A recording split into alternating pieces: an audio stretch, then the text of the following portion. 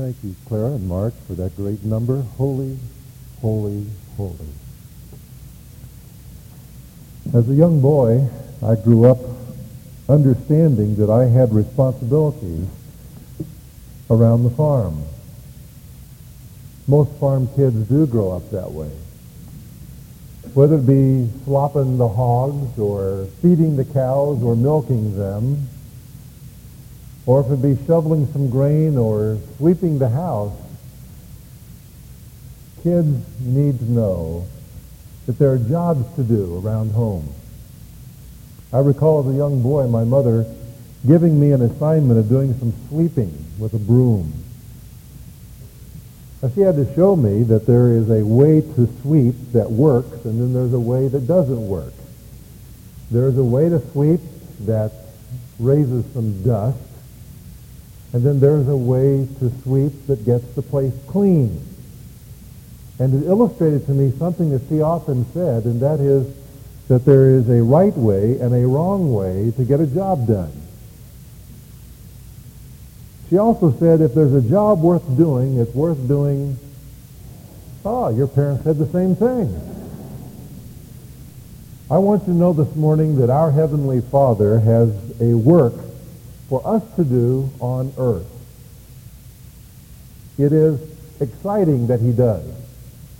It is satisfying that he does, because it gives this earthly life purpose and direction, to know that God has a reason for our being here. This work that God gives us provides an overarching sense of meaning in our years in the world. How then do we do heaven's work on earth? I invite you to open your Bible to Colossians chapter 4, where our text is verses 2, 3, and 4, and we'll get some insight into how to do heaven's work on earth. The apostle says, devote yourselves to prayer, keeping alert in it with an attitude of thanksgiving, praying at the same time for us as well, that God may open up to us a door for the word, so that we may speak forth the mystery of Christ, for which I have also been imprisoned, in order that I may make it clear in the way I ought to speak. So the first question I want to ask as we look at this text this morning is, what is heaven's work? What is God's work that he has given us to do? Now, in the broader context of this text and of that question, we can say that whatever we do is God's work for us. Look back in verse 17 of chapter 3. He says, and whatever, or literally he says, and everything, whatever you do, in word or deed, do it all in the name of the Lord Jesus. Whatever you do is heaven's work. And it's to be done in the name of the Lord Jesus. That is, it's to be done recognizing that he has delegated to you the opportunity to be his representative there. Do it in his name. You are his ambassador to that situation, to that place. You're his diplomat in your circle of influence. And so whether it be in your neighborhood or your workplace, in your home, wherever you are the Lord's diplomat. And so whatever you do it in his name as his ambassador. But then again he uses the same phrase in verse 23 when he says, whatever you do your work heartily as for the Lord rather than for men. And so again he says, whatever you're doing, it's heaven's work. And therefore it should be done for the Lord. You know what this does? It makes everything sacred. If you work on an assembly line where things are being punched out in metal, that is sacred work for you as a Christian. Because you're doing that for the Lord. If you're typing letters on a computer or entering data on a computer, that's sacred work. Because whatever you do, you're doing it for the Lord, not for men. But in the specific text we're looking at, we find the heart and the core of what heaven's work is. It seems to me that the apostle shares that with us as he talks about his own responsibility, and he says it is to speak forth the mystery of Christ. In the broadest sense, whatever we do is heaven's work because God has given that to us as an assignment to be his representative, and we do it as unto the Lord. But in the narrowest sense, in the heart sense, in the focus of it all, we can say that God's work on earth is advancing the knowledge of Jesus to everybody. Paul puts it, speaking forth the mystery of Christ. That is, what God has done for us in Christ. That God has brought redemption for us through the work of his cross. That is the mystery of Christ that you and I are to speak forth. And so we should see every circumstance of life, including our limitations, as opportunities to do this work of God. The apostle was in prison. Remember? He wrote the book of Colossians while he was under house arrest in the city of Rome, and he refers to that by saying, for which I have also been imprisoned. Now there is a parallel text to Colossians 4, and that is found in Ephesians 6. Look back there for just a moment. In verse 19 he says, pray on my behalf that utterance may be given to me in the opening of my mouth to make known with boldness the mystery of the gospel. You notice the similar words? For which I am an ambassador in chains, that in proclaiming it I may speak boldly as I ought to speak. The apostle saw his current circumstances as an assignment. He calls himself an ambassador who is in chains. And maybe you see yourself today in chains of some sort. Chains physically that limit you so that you cannot do what you would like to do. Or chains financially. Or chains emotionally. Whatever your chains may be, whatever your limitations may be today, see those chains, even that limitation, as an opportunity. Heaven's work on earth is to make Jesus known to others. How many of you received the Grace link in the mail this week that talked about the survey? Yeah, it's most of you. When we don't send it out first class, we're rather dependent upon when the post office wants to get it there. And they usually do a pretty good job. It was sobering to me that only 36% of our congregation desires to see our church grow numerically. Does that bother you? That disturbs me greatly. Now I realize some may have answered that question with nuances in their minds that weren't on the page. But you know what that really says when you dig down underneath the question? It says, I like our church the way it is.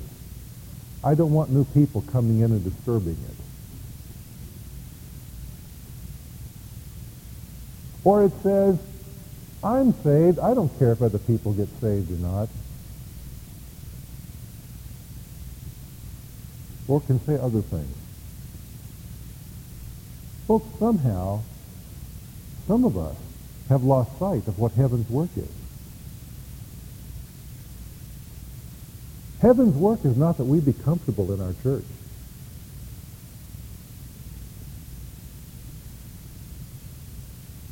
Heaven's work is that we tell others about Jesus. And if we tell others about Jesus, we ought to expect, ought we not, that some of them are going to be saved? and as a part of that, be baptized and become a part of our church? How then can we say we don't want to grow numerically? There's some fundamental thing missing in the equation here. Heaven's work is that others be saved and brought into the kingdom of God. And so what may seem like a very natural thing for the preacher to say on a Sunday morning ought to be rather shocking to some of us. That what God really wants from us, whatever our vocation, what God really wants from us is to tell others about Jesus. And whether we're farmers or fishermen,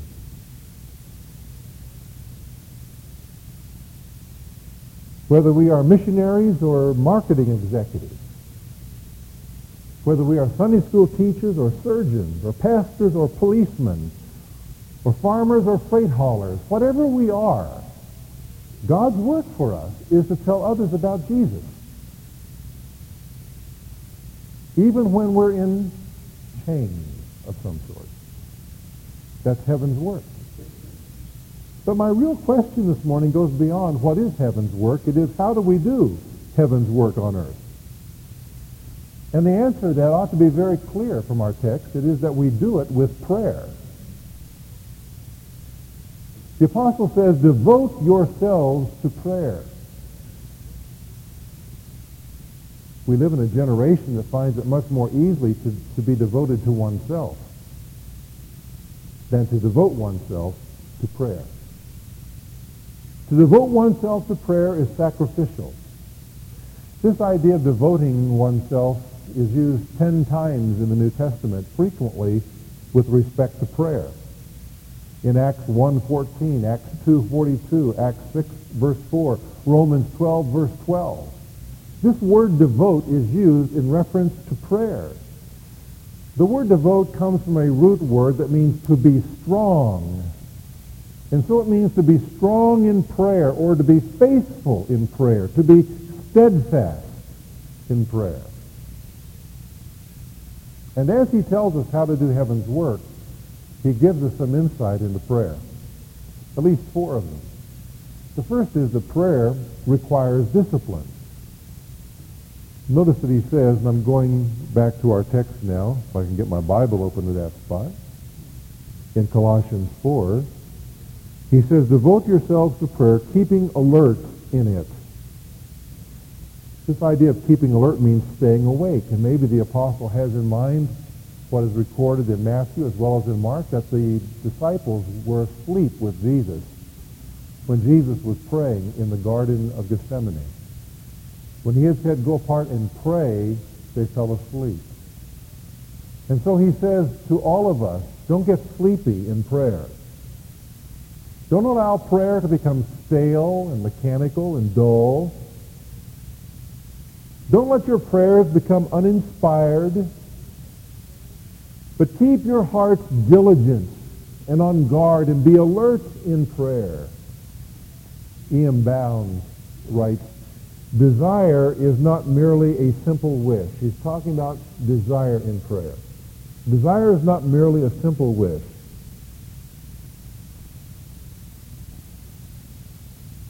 It is a deep craving, an intense longing,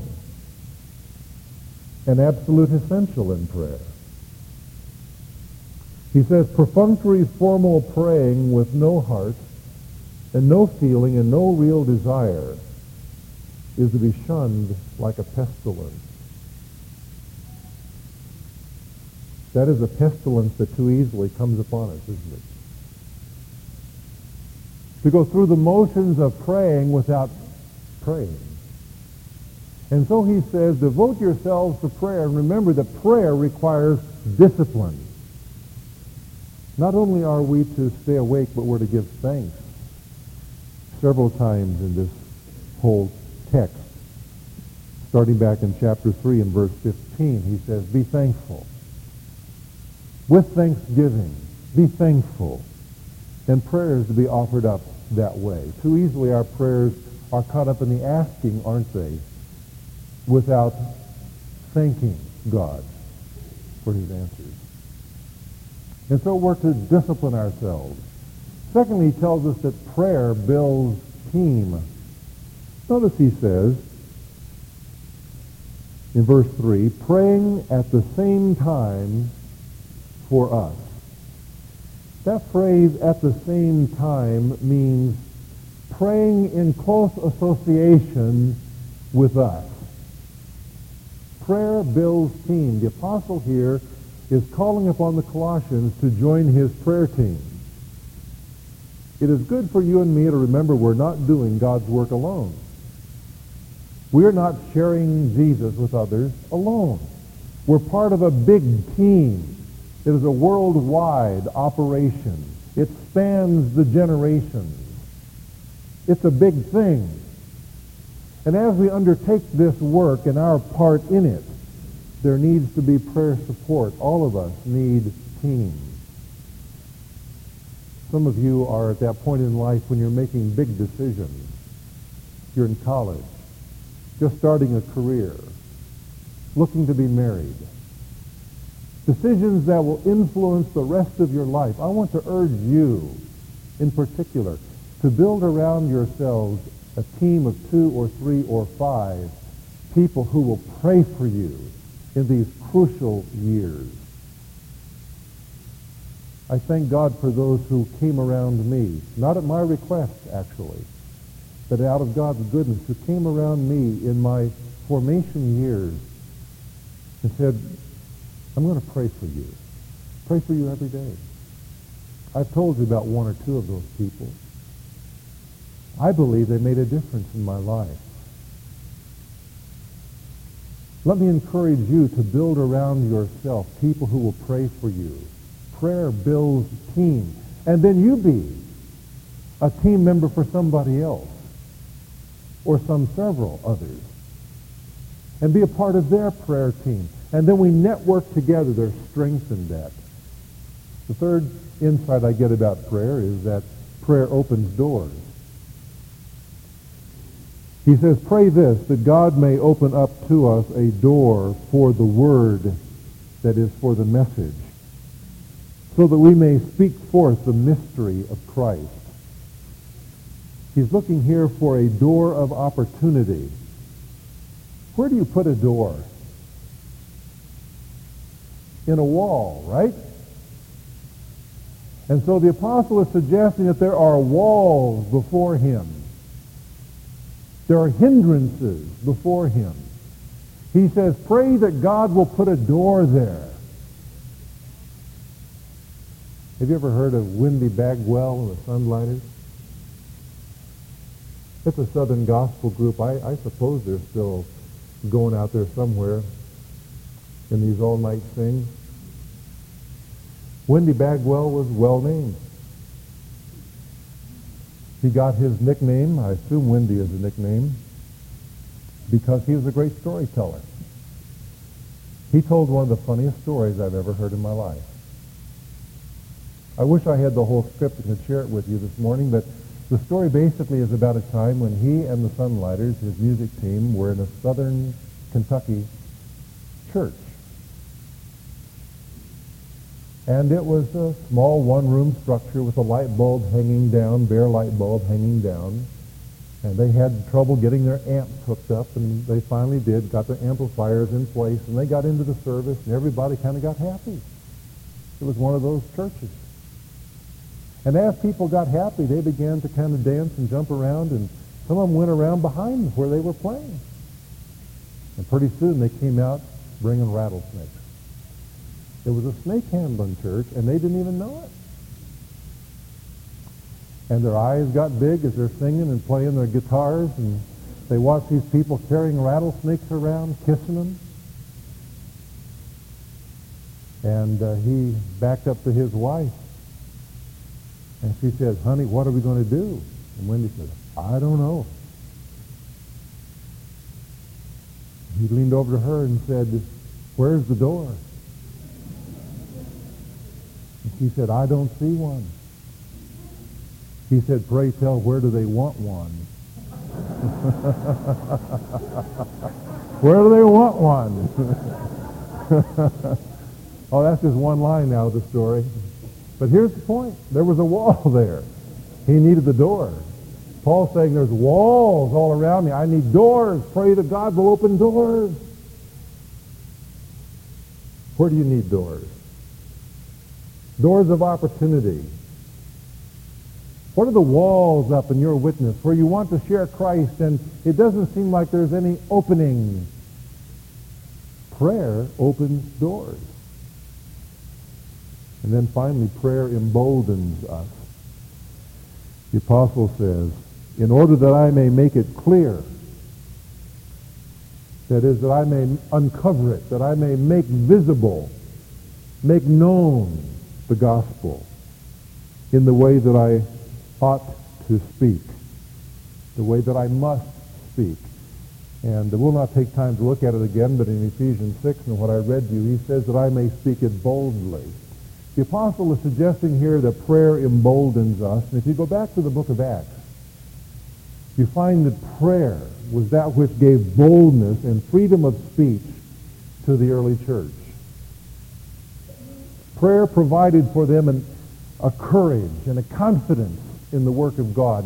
It took away the fear of those who were persecuting them. And so the apostle is saying here, prayer emboldens us.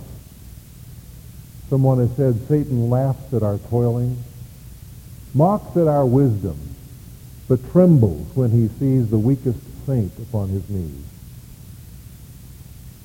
How then are we to do God's work? By prayer.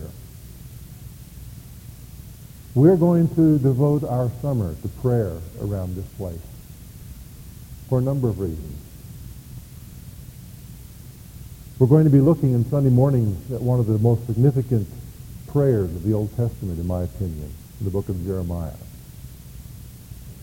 On Sunday evenings, we are going to have prayer meetings every Sunday night that there's not something like the Billy Graham crusade going on. Because we need prayer in our church like we've never needed it before. And the 36% that I just talked about is one indication of that. We need God to do something in our hearts, folks, so that we will understand the work of God and get it done on earth, because it's done with prayer. Prayer is the heart and the soul of getting God's work done on earth. Paul begins this book with prayer, chapter 1. He tells us how he prays, what he prays for, and now he ends it with a plea for prayer. God's work is speaking forth the mystery of Christ. That requires boldness, it requires opportunities, it requires teamwork, and prayer is the secret to all of that. Prayer is the way to do heaven's work on earth. E.M. Bounds also said, he who does not pray robs himself of God's help. And so today I lay before you this text and this challenge from God's Word. God has a work for you and for me to do. It is telling others about Jesus. And the way to get that work done is through prayer. And now let's bow together.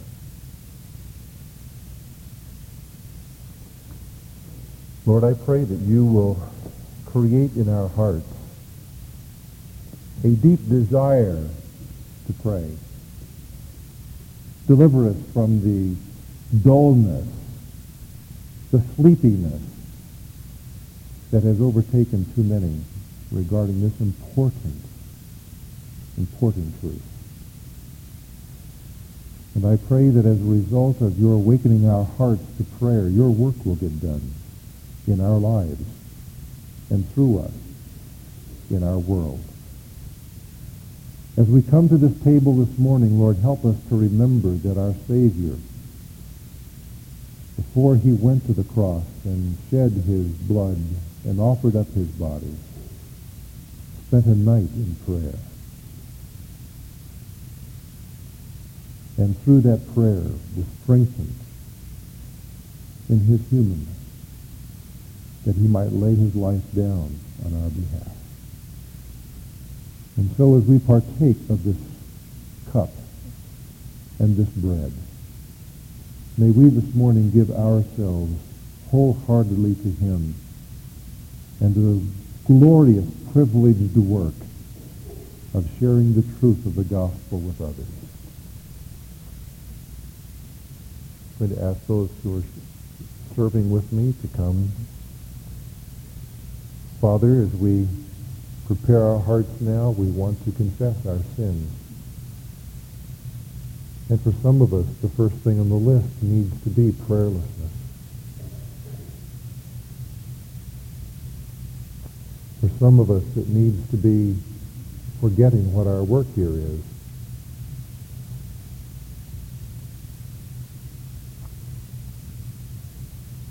Whatever our sins, we thank you that through the Lord Jesus you've provided a propitiation. And as we partake of this bread, we're mindful that our Lord, by his sacrifice, became the propitiation for our sins, and not for ours only, but for those of the whole world. Lift our eyes on the world that needs Jesus, Father.